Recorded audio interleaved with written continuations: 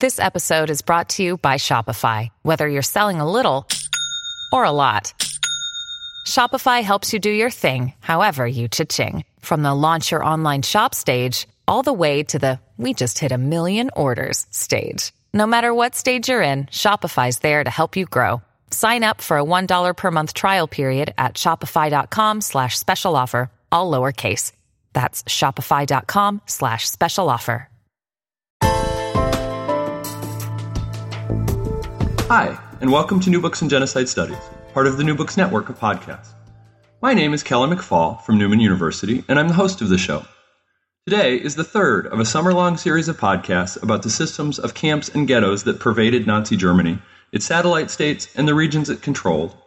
Earlier this summer, I talked with Jeff McGargy about the Holocaust Museum's Encyclopedia of Camps and Ghettos, and Sarah Helm about the women's camp of Ravensbrück. Later in the summer, I'll be speaking with Shelley Klein about the guards who staffed the camps, and with Dan Stone about the end and aftermath of the camp system. Today, though, in the third of the series, I'm thrilled to welcome Nick Waxman to the show. Nick teaches at University College London and completed earlier a book on German prisons in Nazi Germany. Recently, though, he's turned his attention to concentration camps. And after a couple books published in the early part of this decade that pushed research on the camps further, he's now written a comprehensive survey of the camps, titled, KL or KL, I'm not sure which, A History of the Nazi Concentration Camps. It comes in at something around 800 pages, and according to Amazon, something like 2.8 pounds. I use the word comprehensive advisedly, and we'll talk in the interview about what it means to research such a broad and difficult subject. But the book itself is tremendous, a well-conceived mixture of institutional history, narrative storytelling, and careful analysis. I expect it will become the standard history of the camps. It's not always easy to read, and I say that not meaning that it's badly written. It's wonderfully written. But it has the kind of narrative history he writes in a way that makes you feel some of the experiences. I read it on the Kindle as I led students across Europe. And I will say, I occasionally found myself having to put my Kindle down and spend some time staring out the window before I went back to it. But it's a wonderful treatment of the subject, and I'm greatly looking forward to talking with him about it. So, with that, Nick, welcome to the show, and thanks for joining us on New Books in Genocide Studies. Well, thank you for having me, and thank you for the very kind introduction, Kelly. So, we always start with the same kind of way. Asking you to say a little bit about how you came to be interested in the subject of Nazi Germany and the Holocaust.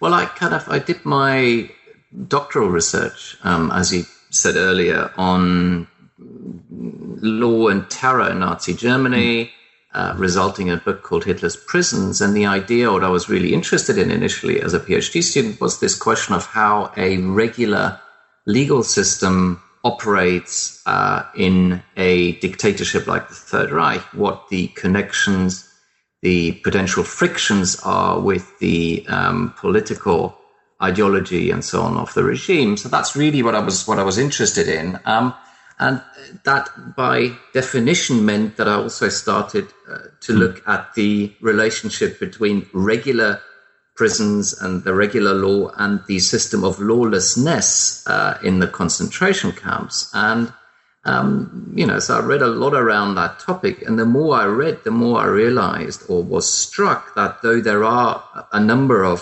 huge number of important books on specific aspects of the camps, there wasn't any comprehensive history telling the story of the development of the camp system, the experiences of the inmates, the actions and backgrounds of the perpetrators in one volume. And the more I thought about that, the more I thought that would be a valuable thing to try and write. And hey, 10 years later, here the book is. It's a nice warning to present PhD students. Yes. So I have to ask, 10 years later, that seems like a very long time, and yet you point out in the introduction that it's not nearly enough time to read everything that's been written. How do you decide what to look at?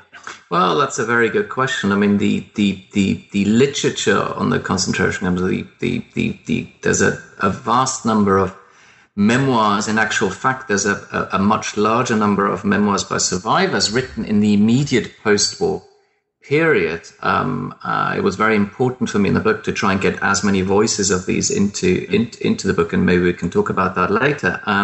So there's a very large body of memoirs. There's also a huge body of scholarly literature on the camps, which emerged especially since the late 80s and then the 90s and since. And on top of that, of course, you have tens of thousands of documents, some of which have only been released fairly recently. So I had to make decisions all the way through about prioritizing kind of about which documents, which memoirs to pick. And that was actually one of the most difficult decisions on some level I had to make, because including one story or one individual prisoner meant kind of I had to kind of leave somebody else's experiences out. And though we might think of prisoners as some kind of uniform, anonymous mass, actually the more you think about the camps, the more you realize that each prisoner has their own story and their own history, which is shaped by their background, their ethnicity, their jobs, their nationality, their age, their gender, and so on. And it was very difficult to leave some of these stories out. But that said, as you said at the beginning, I mean, the book is 800 odd pages long, and I had to make some hard choices then. So you could have, I imagine, simply chosen to make this an institutional history without including the kind of stories that you do from a prisoner's perspective. Why did you decide to include the prisoner perspective? Or maybe I should... why spend so much time taking care to include the prisoners' voices? Well, because I think they offer us a perspective on the camps which no kind of general writing can give us. I mean, when I think about myself and what got me into history, as a kid in the first place, then it was stories, it was individuals, and the structures of the camp system they don't just emerge, they don't just happen. They are made and built by individuals. So it's not just a question of looking at the victims and the prisoners. It's also a question for me in the book to look at the perpetrators, and not again have them as some anonymous mass, or as they appear in a lot of survivor memoirs, effectively unhinged sadists. There were some people who we would describe as such, but many more men and women who starved the camp system had different motives for doing what they did. And I think we can't understand the development of the camp system if we only look very generally at the structures. So it was. I mean, one of the decisions I made very early on in this book is that it's also an organizational history. It also tries to analyze and explain why the system moves in the very strange way it seems to do. I mean, there is no inherent logic to this. There is no master plan. And I try to explain why the trajectory is as it is. But I decided very early on that it was going to be absolutely essential to tell this also through the eyes of those who suffered the camps, and those who made the camps. The book actually reminds me a little bit of Saul Friedlander's 2-volume history of the Holocaust. Was that a model for you, or? Well, that's a kind of, I mean, that's a model I might aspire to. Kind of, it's a model I will never reach. But certainly, kind of, I think Friedlander's integrated history of the Holocaust was hugely important for me. I mean, there are a number of books which shaped me or influenced me, and that is certainly one of the key ones in the way in which he combined already in the first volume, which I read, I think, pretty much at the start of my PhD in the 90s, the way he combined the perspectives of the victims of German Jews in the first volume, using their testimonies from the time as contemporary as possible, written at a time without high insight, without clarity about where this history would go. Also bringing in the voices of the perpetrators, and then also the onlookers, the German public who is involved in one way or another in this story as well. So trying to weave this together as a comprehensive, what Friedlander calls integrated history, was certainly a model for what I tried to do here.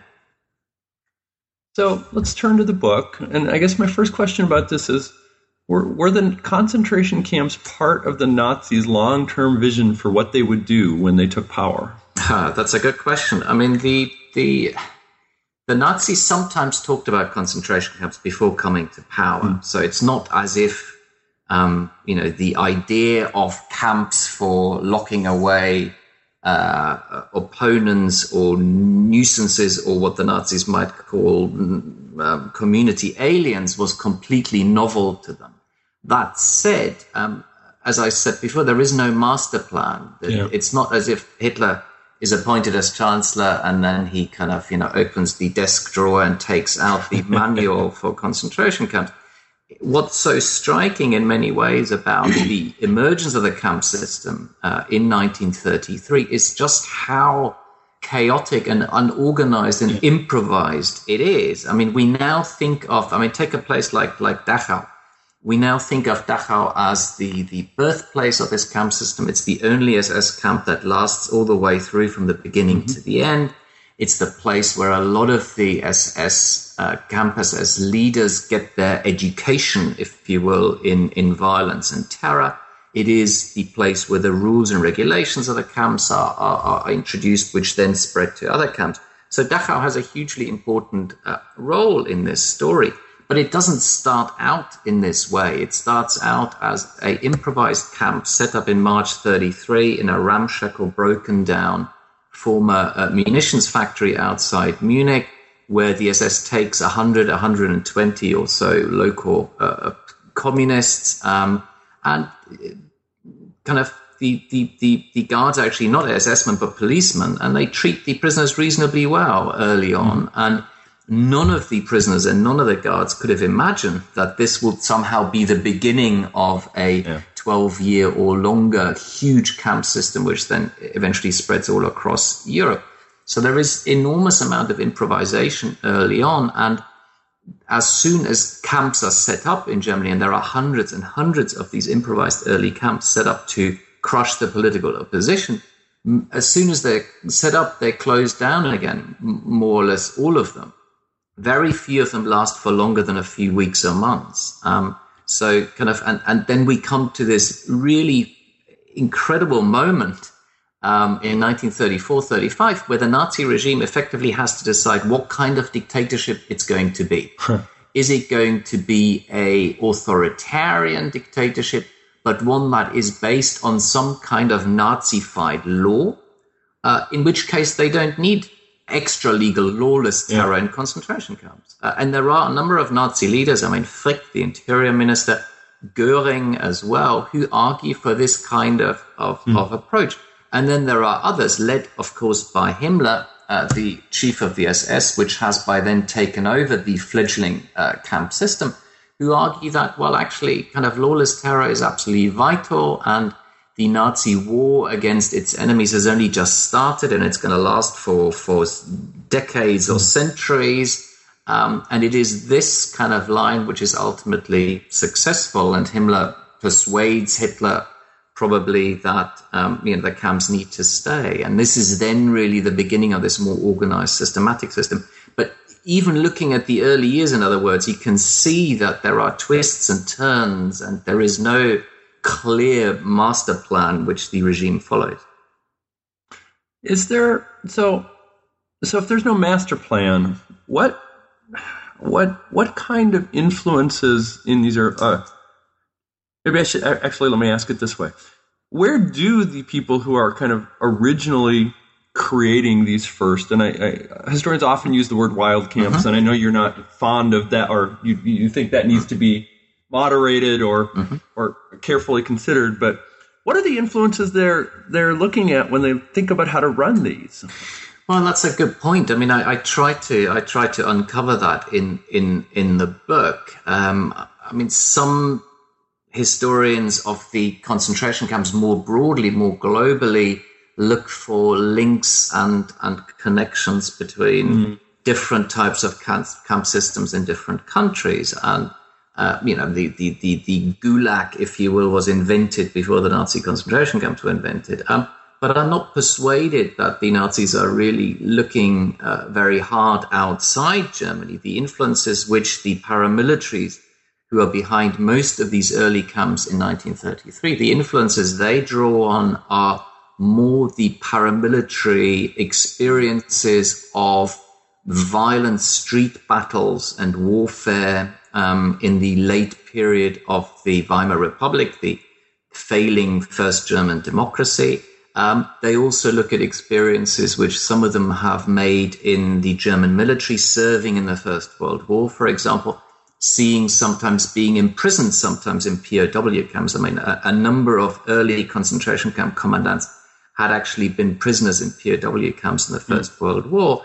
And other Nazi activists, given that the Nazis were so often engaged in illegal, brutal, violent behavior in the Weimar years, had seen the prison system, the Weimar prison system, from inside. I mean, starting with Hitler, but also, I mean, somebody like Rudolf Höss, the later first commandant of Auschwitz. I mean, Höss spent several years in the Weimar period in a penitentiary. So these are men who have learned a lot about disciplinary institutions, about carceral institutions, and about how to terrorize and de-individualize inmates. And I think they draw on a range of these experiences early on. You described the Night of the Long Knives as a turning point for the camp systems. How is that, or why is that? Well, what you have to kind of imagine is that, as I say, early on, kind of it's paramilitaries mainly who found or set up most of these camps. Though the state, through the police, also gets involved from early on. And early on, the SA is the main Nazi paramilitary organization, the SA, and that is which is led by Ernst Röhm. The SS under Himmler is much smaller. They set up fewer camps, and they are subordinate, officially at least, to the SA still. So the reason why the so-called Night of Long Knives in summer 1934 is so significant, when Hitler orders that Röhm and the SA is taken out, is that the main agency who's behind this, or enacting this, if you will, is the SS, and that leads to the SS kind of becoming predominant in the sphere of lawless terror and consolidating its takeover of the concentration camps. I mean, one of the big remaining SA camps was the one in Oranienburg, which is next to the German capital, Berlin, and as such has particular prominence. And Oranienburg is then taken over in a very symbolic way, just days after Röhm is shot, by the man who had shot Röhm, and that is Theodor Eicke, the head of the SS camp system and commandant of Dachau. Yeah, I was going to say, actually, that there's a couple people whose names kind of emerge as really key players after this, and one is Himmler and the other is Eicke. Could you say a little bit about each and their vision for the camps and what role they play? Sure. I mean, kind of Himmler is the kind of the godfather of the camps, if you will, and Eicke is his enforcer. So Himmler is the head of the SS. The SS emerges, as I've tried to describe, as the main agency running the concentration camp system, this lawless system of terror with its own rules, its own organization, its own guards, its own staff, even its own acronym. I mean, the word, kind of the abbreviation KL for Konzentrationslager, which I use as the title of the book. I mean, that is for Himmler, Konzentrationslager, KL is almost like a copyright term. I mean, when other Nazi bigwigs start setting up their own kind of camps after the invasion of Poland, for example, Himmler goes around and actually says, look, my camps are concentration camps. You can't call any other camps concentration camps. So Himmler is in charge of this system overall, and sometimes gets involved, as is his wont, in minutiae to a mind-boggling extent. But he's also in charge of the general line, I think, the camp system, the broad trajectory or route the camp system takes. And his vision of the camps is one of lawless terror, an instrument of the regime to eliminate all those seen as standing in the way of the Nazis creating this mythical national community. And his targets, the vision of his aim of who needs to be removed from the national community changes over time. So early on, he trains his sights mainly on political opponents, above all on communists. Later in the 30s, he shifts it more to social outsiders. This is small-time criminals, so-called asocials, the homeless, beggars, prostitutes, homosexuals, and so on. And then in the war, it focuses increasingly on foreigners and then, above all, on Jews. So this is kind of Himmler, and he's in overall charge, as I say, like the godfather of the system, the mastermind. But he needs somebody to implement his vision and to make it come true. And that man is Theodor Eicke, who's a kind of long-term devoted Nazi fighter, bruiser, a very charismatic man amongst his Nazi comrades, and also a man who's fallen foul of the regime early on. So Himmler gives him a second chance to redeem himself. I mean, actually, kind of effectively the call by Himmler to make Eicke commandant of Dachau reaches Eicke in a mental institution where he's held after a dispute with a local Gauleiter or regional Gauleiter. So kind of a Nazi bigwig. So Eicke kind of owes everything to Himmler, and he repays him with absolute devotion. And in the same way, he inspires absolute devotion from a hardcore of SS men, which he gathers around himself. So Eicke starts implementing this vision of the camp in Dachau from summer 33, introduces new rules, new regulations, and also introduces this camp kind of SS, this corps of committed or loyal, dedicated SS men who seek a career in the concentration camps. I mean, at the beginning of the Nazi regime, being posted to the camps, even as a commandant, wasn't a career. It was something kind of, you did for a couple of weeks and then you moved on. But the men around Eicke see this as a profession, effectively. And it just happens that their profession is violence, terror, and murder. So Eicke really sets the basis, the groundwork of the camp system in Dachau, and then later as Himmler's first inspector of the concentration camps, a new title which comes with a new office in Berlin, and he's then in charge of effectively implementing this general vision of the camps elsewhere where the Nazis set up concentration camps. Yeah, you actually, if I'm reading you right, you kind of suggest, or you do suggest that by maybe 35, early 36, there's really a kind of a standardized model that emerged for the camps. Can you describe that? Yeah, I mean, that's true. I mean, this is the kind of, what happens kind of in 34, 35 is that the SS camp system is being made permanent. So I said before, there is this kind of tug of war kind of at the heart of the regime about what kind of dictatorship it should become. And it then becomes clear eventually that the SS camp system will become permanent. It gets permanent funding from the state. The SS, the camp SS, kind of is established, and so on. So this is the moment where the SS and Eicke and Himmler then start to build new camps. Remember, the early camps like Dachau were found. Dachau was this dilapidated factory. The hundreds of other camps early on in 33 are set up all over the place in sports grounds, pubs, bars, old hotels, even a ship. What happens in the second of the 30s, now that this camp system is going to be permanent, is that the SS develops a vision of what a kind of ideal concentration camp will look like. And they start, for the first time then, to build from scratch new concentration camps. These are places like Sachsenhausen in 1936, near Berlin, which becomes a kind of new model camp. Other new camps include Ravensbrück in 39, the first women's camp, Mauthausen, Flossenbürg, Buchenwald. So there are a number of these purpose-built camps. Dachau, the first camp from 1933, is also completely rebuilt.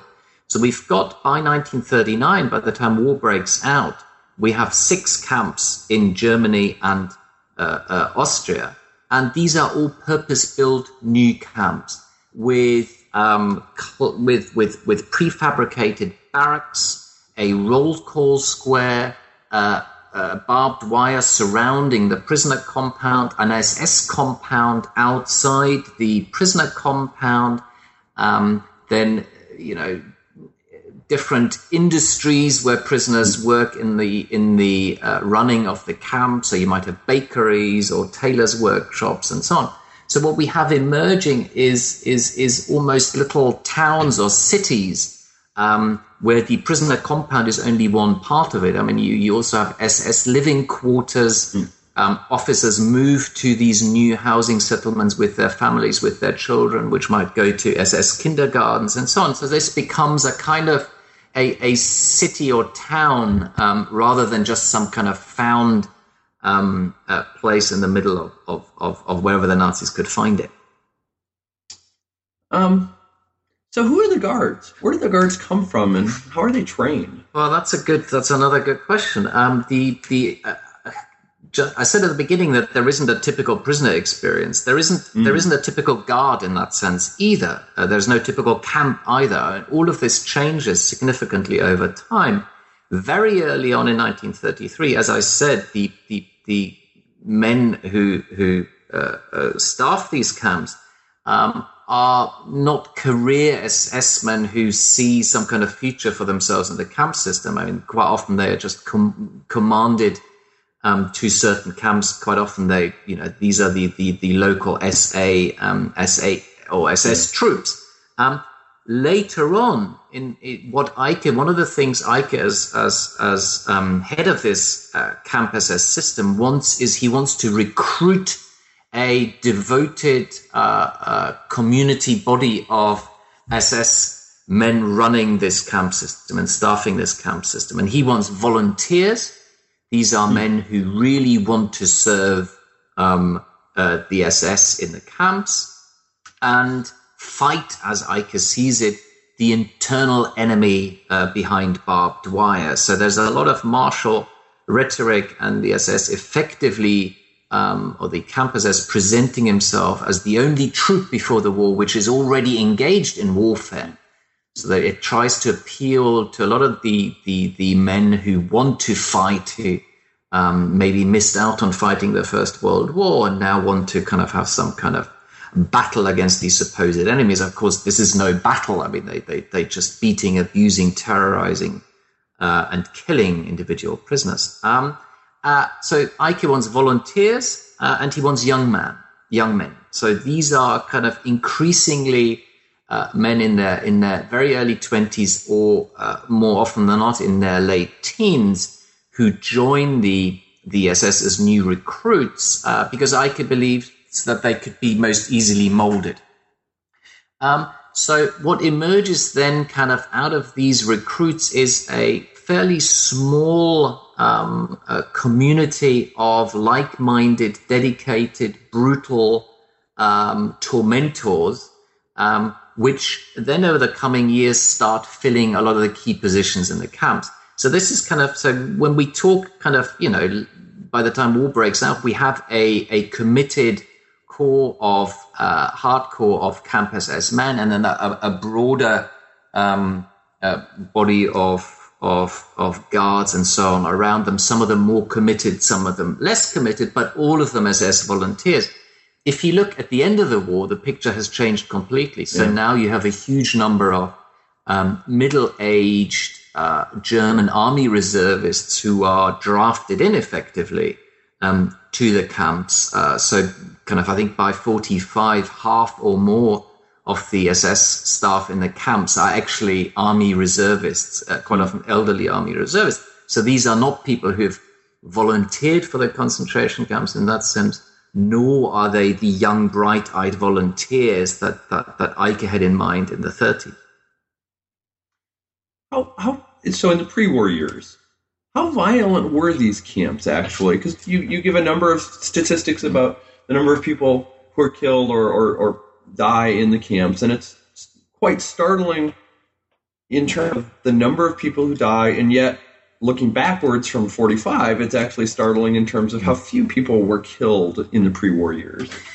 Yeah, I think that's a really important point to bear in mind. I mean, you're absolutely right that, and I think I make that point early on in the book, actually at the start of the book, that we tend to kind of read the history of the camps backwards from the terrifying, horrifying images which the liberators took in 1945, with mountains of corpses of starved, dead, dying prisoners all over the camps in ditches and so on.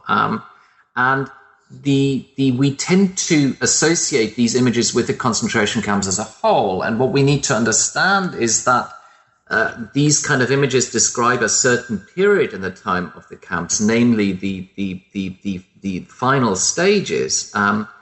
If he'd gone to the camps in the mid-1930s or late 30s, they would have looked completely different. And one of the big differences is that though death by the late 1930s is not entirely unusual, it isn't the norm either. Prisoners in the pre-war camps are far, far more likely to survive and indeed to be released again than to be killed in the camps. Bear in mind that the function of the camps in the pre-war years is not mass extermination or systematic killing. The function of the camps is different. It is early on to crush the political opposition. It is later on to try and remove and destroy what the Nazis call social outsiders. Economic functions come into this as well. Deterrence comes into this. There's all sorts of functions, but mass extermination is not one of the functions before the war. And that is one of the big things that changes after 1939. So let's pursue that a little bit, because as I mentioned, I take students to Europe, and I've learned over time that I will get more students to go with me to Europe if I take them to Auschwitz.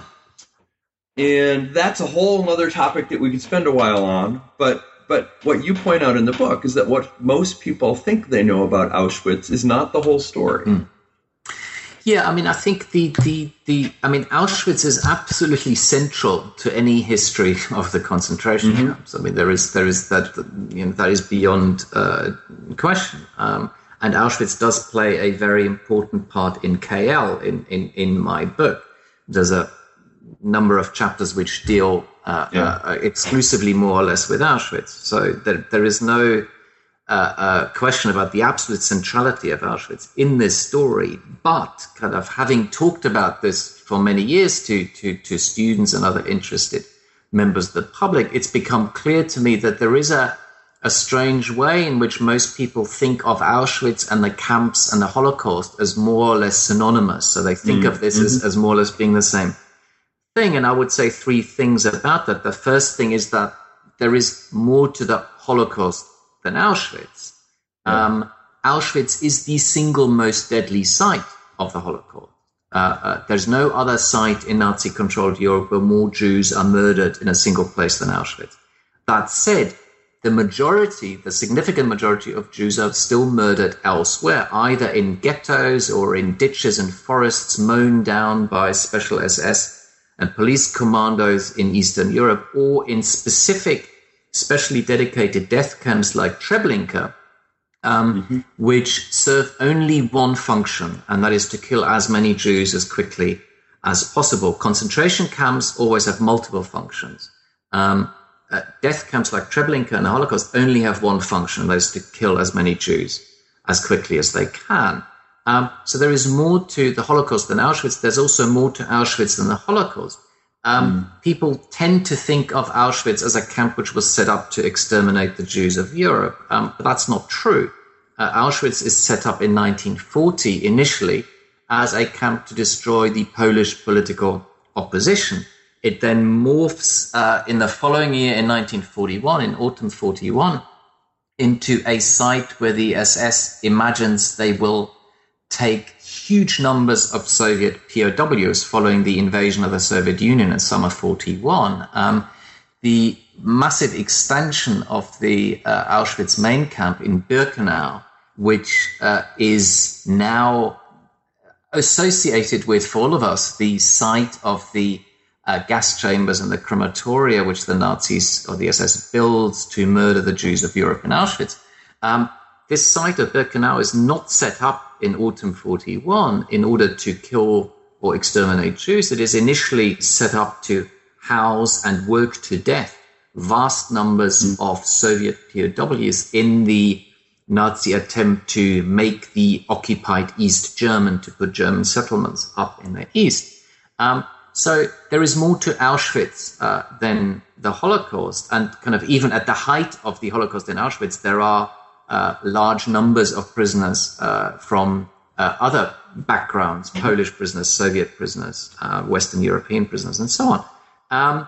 So there's more to Auschwitz than the Holocaust. And finally, there's more to the camp system than Auschwitz. Again, Auschwitz holds a central place, as I said, in any history of the camps. There is no camp that's more deadly. There is no camp that holds more prisoners. But even at the height of the destructive power of Auschwitz, it holds probably about a third of the prisoners in this whole camp system. So the majority of prisoners are held elsewhere, and Auschwitz is part of this much, much wider network of camps with, if we look at the whole period of the Third Reich, 27 or so main camps and 1,100 or more satellites. So Auschwitz is part of this huge network with prisoners being sent to Auschwitz or taken from Auschwitz back to other camps, with staff arriving from elsewhere in Auschwitz or being sent elsewhere. I mean, Rudolf Hess, who I mentioned before, the first commandant of Auschwitz, learns his trade in Dachau in 1934. He arrives in Dachau in late 34 and learns about prisoner torment and abuse there. He catches the eye of his superiors and moves up in the hierarchy. He then becomes a middle manager, if you will, in Sachsenhausen, where he learns early in the war about systematic mass shootings and killings. And then he graduates to mass murder in Auschwitz. So the Auschwitz is linked to the other camps. It is part of a network of lawless terror. And I think we need to place Auschwitz back into this much wider context if we really want to understand it properly. Did the existence, were the camps simply a location where the Holocaust and genocide happened? Or did the existence and role and function of the camps actually play a role in shaping the kind of decisions and actions that lead to the Holocaust?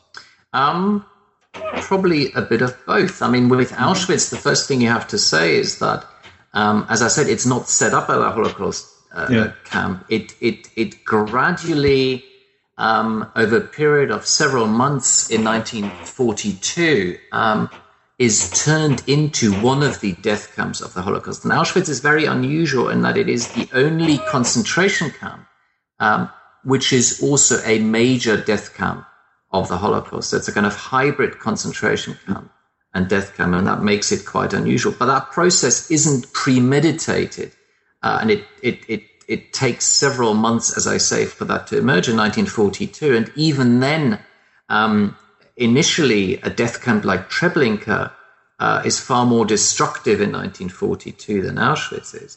So in that sense, Auschwitz comes quite late, if you will, to the Holocaust. At the same time, some of the measures which had been pioneered in the camps have an influence well beyond the camps. I mean, the SS in Auschwitz starts in 1941 when Soviet POWs arrive, for example, to differentiate between prisoners who can be still used for work in somewhere and be worked to death and those who will be killed straight away. So the idea of selections, of lethal selections, comes in the camps quite early.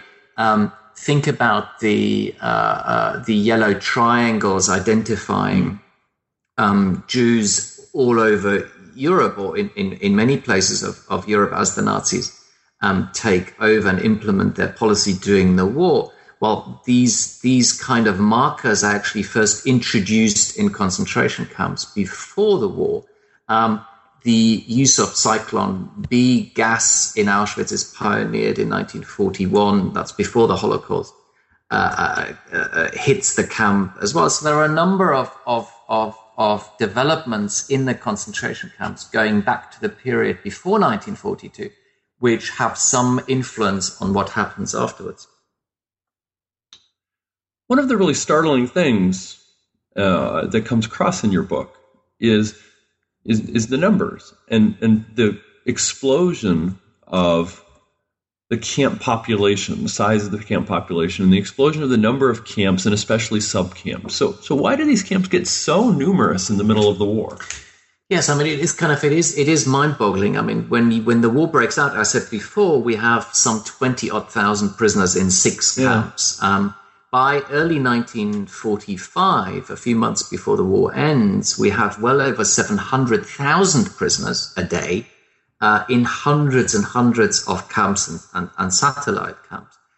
If we try to understand why this happens, I think there's probably 2 things I would focus on for now. One is that the regime, of course, uses the camps as it spreads its tentacles all over Europe to break and intimidate the political opposition, to establish its rule kind of in a number of these different countries and areas the regime takes over. So by 43, 44, we have a camp system which literally stretches all the way from way in Eastern Europe, from the Baltic states, all the way to the west and the small British Channel island of Alderney.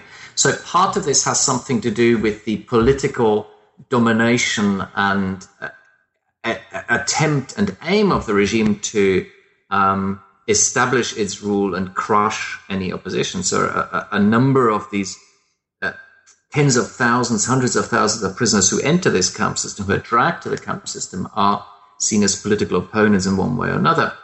The second point would be the role of the camps in the Holocaust, which I've described as the camps become more dominant in the Holocaust over time, or take a leading role. More and more camps are then set up also just for Jewish prisoners, or are taken over by the SS as concentration camps, former forced labor camps, and places like this. And one third point to add, maybe to my 2 points, is that that is absolutely essential as well, is the economy and forced labor. And we haven't really talked about this. Forced labor is crucial to the camps right from the beginning. But in the early years of the camps, labor is used above all else to break prisoners, to torment prisoners, to abuse prisoners, to humiliate prisoners. Quite often, labor is completely senseless. I mean, moving kind of huge, heavy rocks from one end of the camp to another and then back.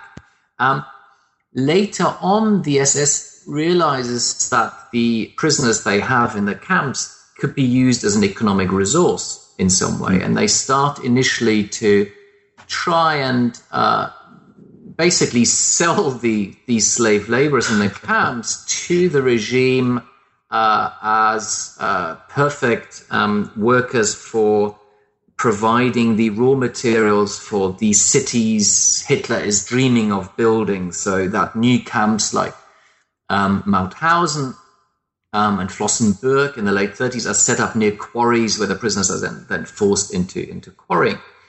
What happens, but that's before this satellite camp system expands so dramatically. What happens in the war, in the middle of the war, really, is that the SS, or Himmler, feels himself increasingly forced, I think, in order to keep hold of this camp system and to say to other Nazi leaders, where the SS is hugely influential and important in the war effort, to try and force these slave laborers into production that's important, or construction that's important for the war effort. So increasingly from 42, 43 onwards, prisoners are used as slave laborers and often work to death as slave laborers for huge, gigantic war effort related factories which are being built underground, construction which is set up to house arms factories and or clearing rubble in German cities or so on. So kind of what that means in turn is that then these satellite camps are set up near factories, near construction sites, in German cities and so on, where the prisoners are then abused and exploited. That in turn means also that terror becomes even more visible than it's ever been before. I mean, one of the important perspectives of the book, I mean, so far we've mainly talked about the prisoners and the perpetrators. Exactly, yeah. But the third perspective, in a sense, which I try to again and again weave into the narrative, is that of the onlookers, and above all, what you might call ordinary Germans. And what happens as this satellite camp system spreads is that more and more Germans see prisoners on the streets, or might maybe even work next to them or command them on building sites, or they see cars full of corpses, vans full of corpses being driven back to camps. They smell the smoke from the crematoria. They hear stories about escaped prisoners, or might even take part in hunts for escaped prisoners.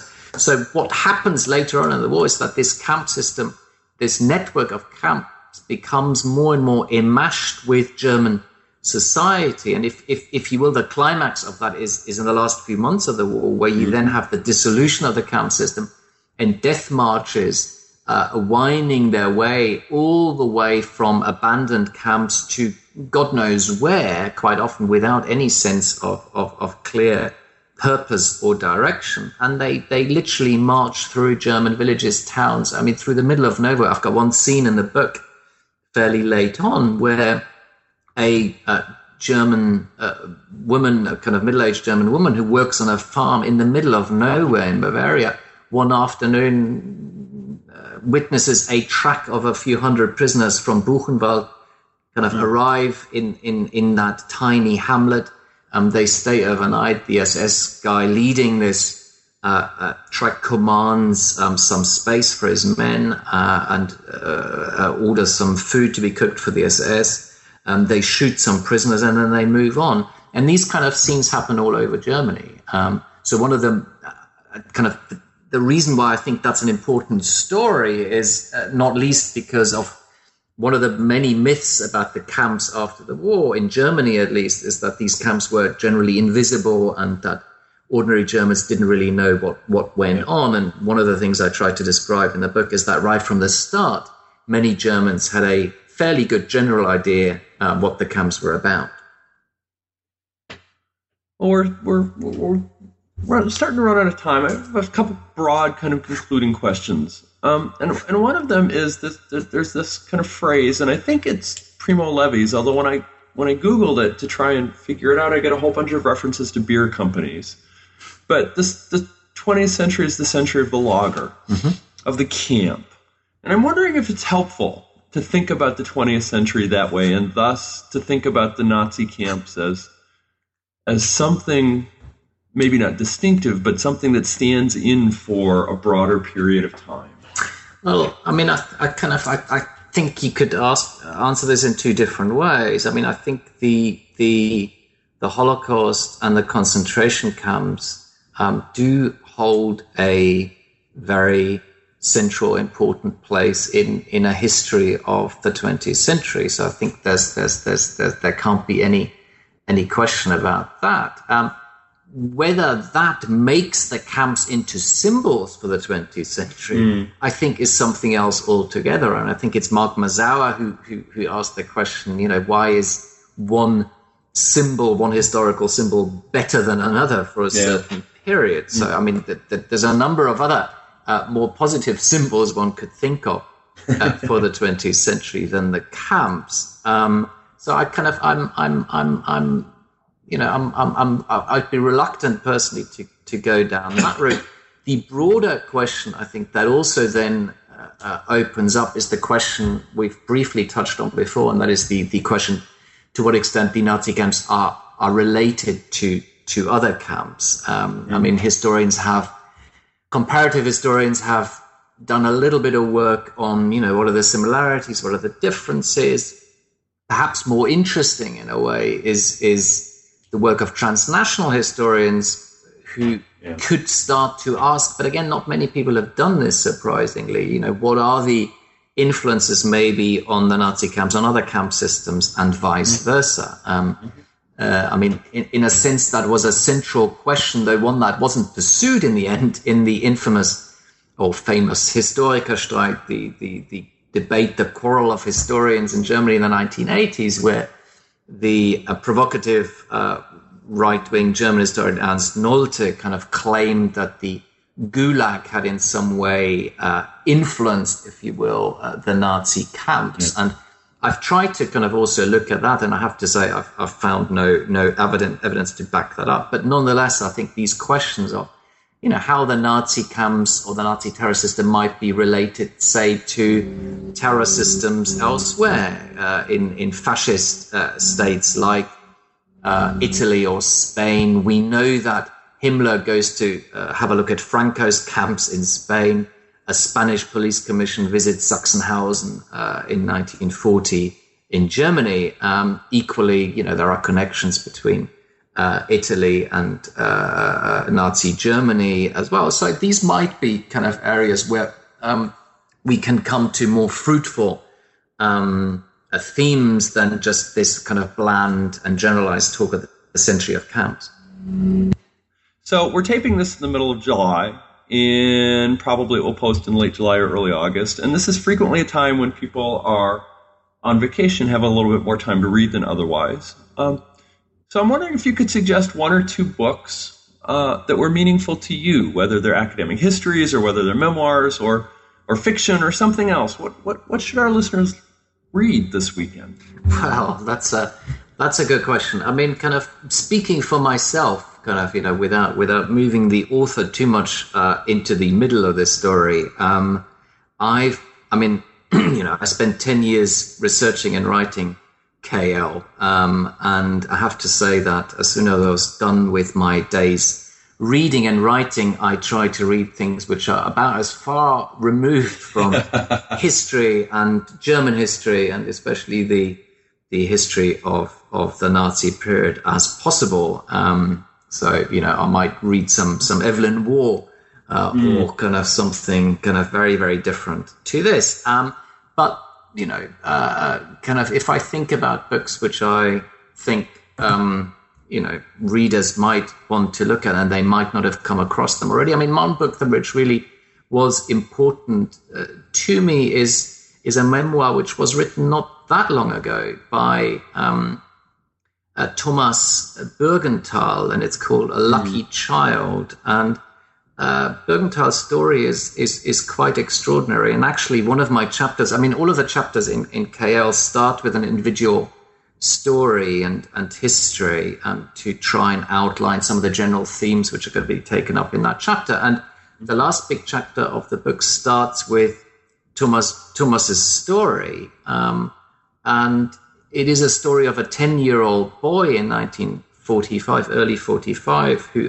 survives the death march from Auschwitz as a 10-year-old, and arrives in Sachsenhausen in early 1945, lies in the infirmary there. I think some of his toes are amputated, and the general likelihood that a boy like him would survive the last few months in a concentration camp were absolutely remote.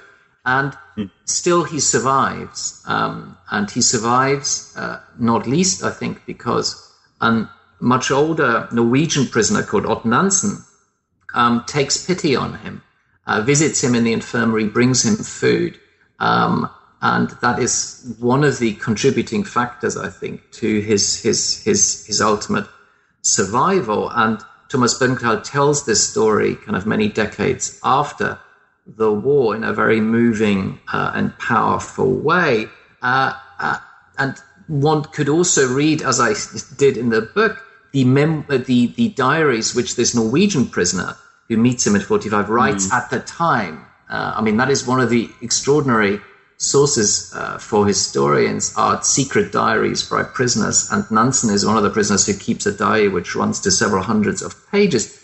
So Nansen actually describes the moment he encounters Tommy, as he calls him, kind of in Sachsenhausen, and he leaves him in spring 45, convinced that he will never see him again. And as Thomas Bergenthal then writes in his book, they do meet again after the war. He visits Odd Nansen in Norway and his family, and it's a very moving, powerful, sobering book. So that's what I would recommend to your readers and listeners. Well, I've got something to do this weekend. What are you doing now? What's your next, or maybe I should ask, maybe you won't be doing this subject again, but what is your next project? Well, I deliberately, after a very, very big project like this, wanted to kind of wait a little bit to decide kind of where it will take me next. So there's a number of projects which I'm thinking about. I'm still interested in perpetrators kind of the Holocaust, and I might do something there. But I think I've also got some ideas of moving beyond the Third Reich. So kind of, but I think I just wanted to really finish this book. It's taken me a long time, and just take a breather and decide where to go next. As one of my previous interviewees said, the proper response to that question is, I'm going to go garden, or I'm going to go run, or something, anything else than look at materials again. Well, that is absolutely right. I mean, kind of, yes. Maybe I should get into gardening or something. But, well, it's a wonderful book, and I know that we've just touched the surface of it, and I hope that those who are listening to the program have a chance to read it and get a full appreciation for all the work you've done. But for now, thank you so much for being on the show. Well, thanks so much for having me. Well, I hope that we'll have a chance to have you on again, but until then, I hope you have a great post-book relaxation time. Well, thank you very much. Yes, I'll look into the gardening. Thank you. All right, take care. Bye now. Bye-bye. You've been listening to an interview with Nick Waxman about his new book, KL, A History of the Nazi Concentration Camps. If you enjoyed this interview, you can listen to previous podcasts through iTunes or from the webpage for New Books and Genocide Studies, part of the New Books Network of podcasts. I hope you'll come back next time, when I'll continue our summer-long series of interviews about the camps and ghettos in World War II by talking with Dan Stone about his wonderful new book about the end and memory of the concentration camp system. Until then, thanks for the download, and have a great month.